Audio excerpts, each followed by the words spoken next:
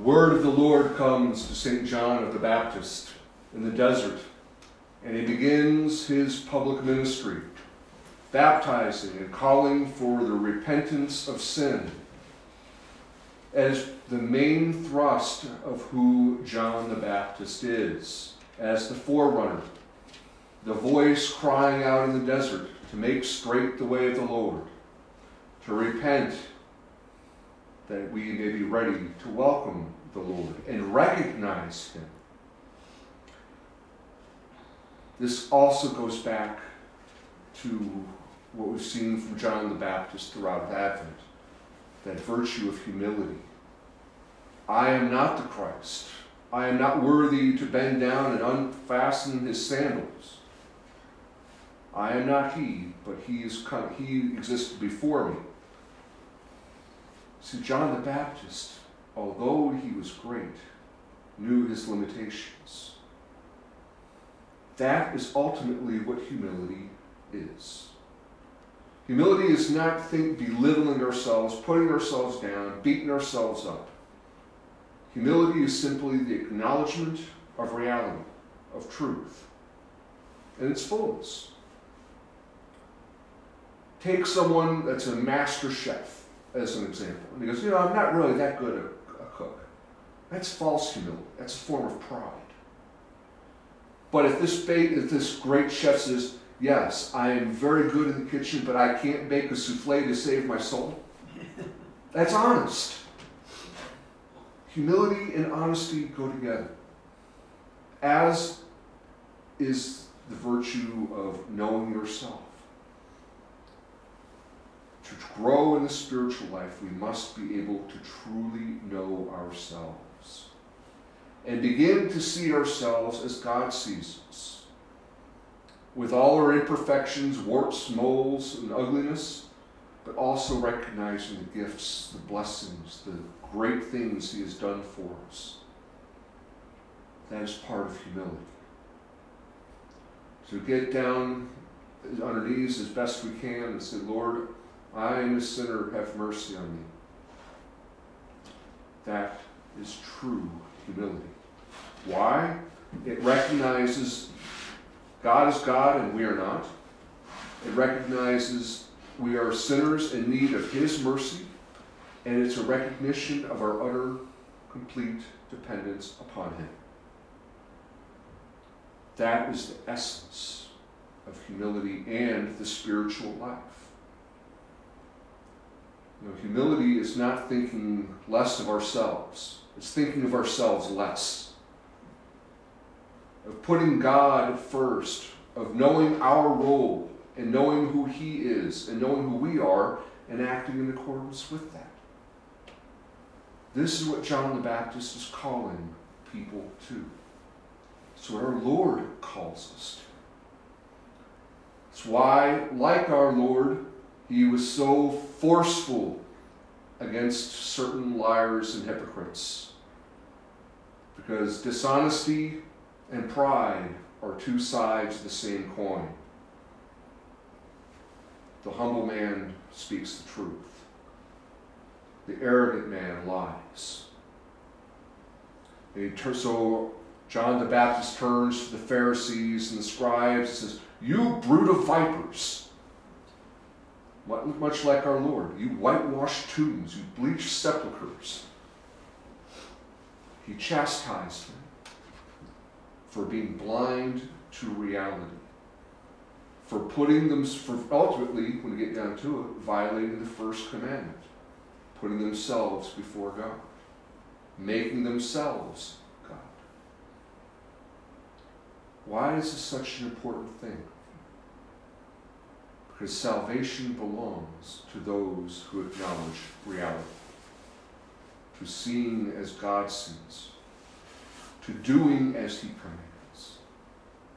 It does not belong to those who set themselves above God, who think they know better than God, who in their insolence, by their actions, their words, their deeds, proclaim that they are God.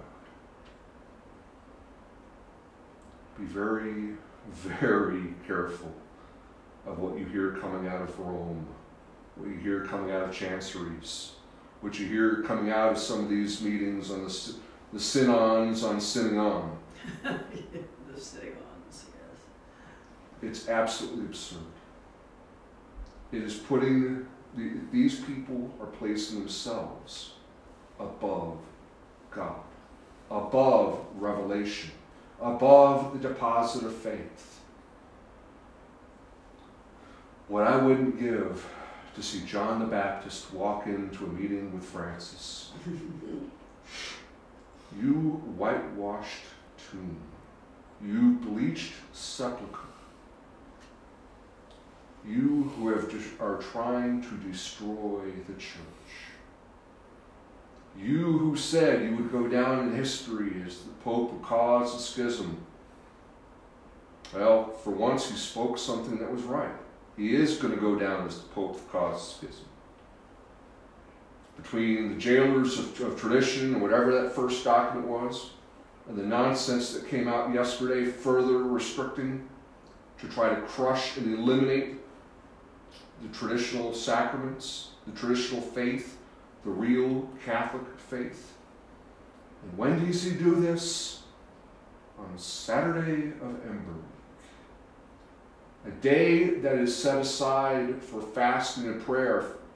And what are these days mostly fasting and prayer for? For priests. For holy priests, for seminarians. And he uses this day, the last of the Ember days, on Our Lady's Day, Saturday, to try and crush the faith. This is the act of ultimate hubris, contrary to every single virtue, contrary to sanity, contrary to reality.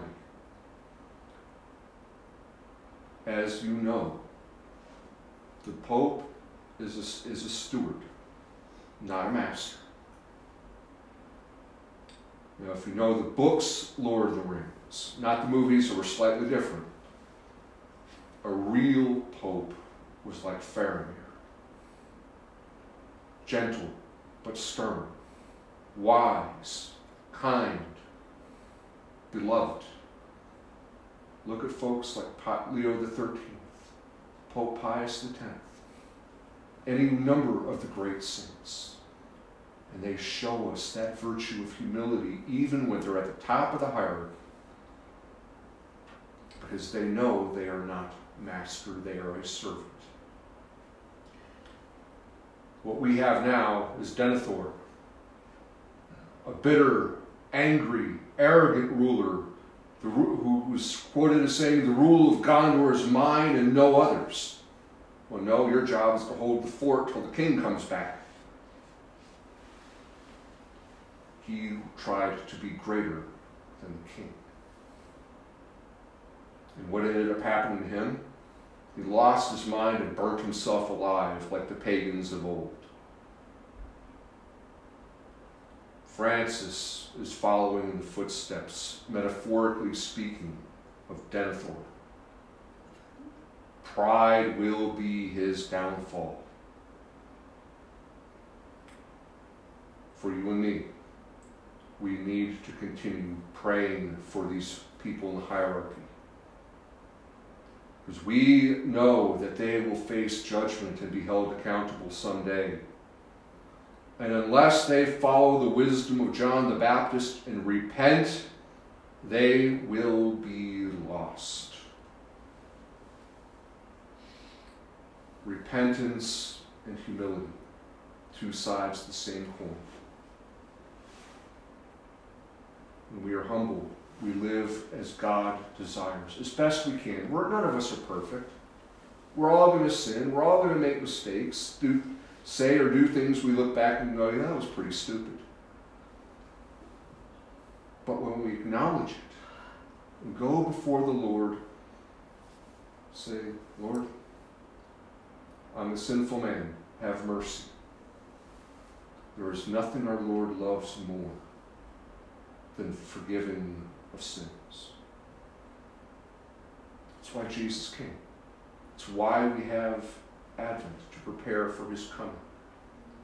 Because he who is the Lamb of God, who comes to take away the sins of the world, washes us clean by the blood and water which flowed from his side upon the holy cross.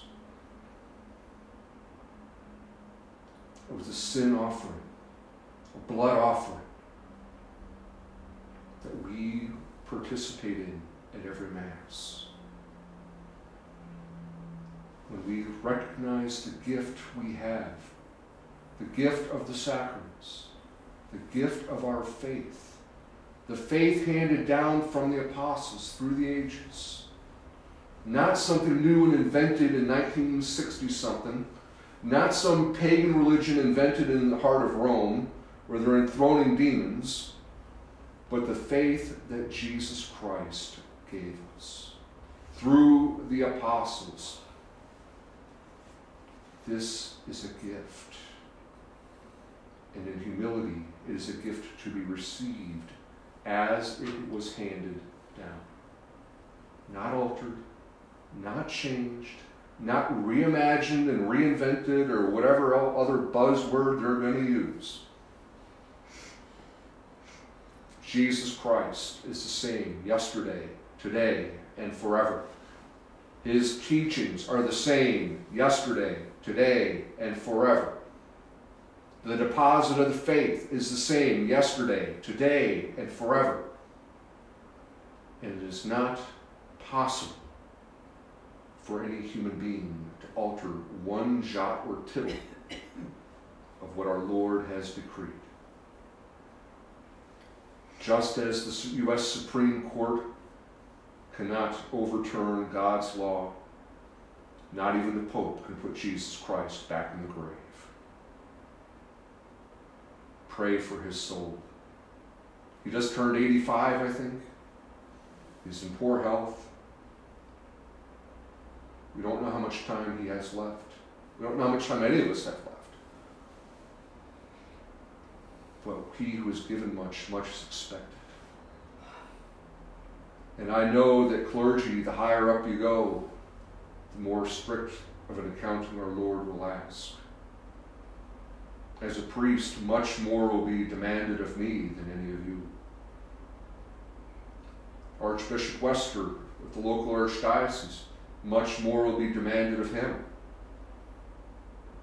Cardinal Blaise Cupich, much more will be demanded of him.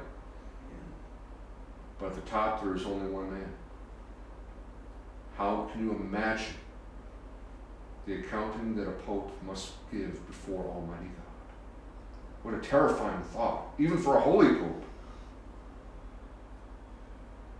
So I ask you, in the words of our Lord, to pray for the enemies, our enemies. Pray for the enemies of the church.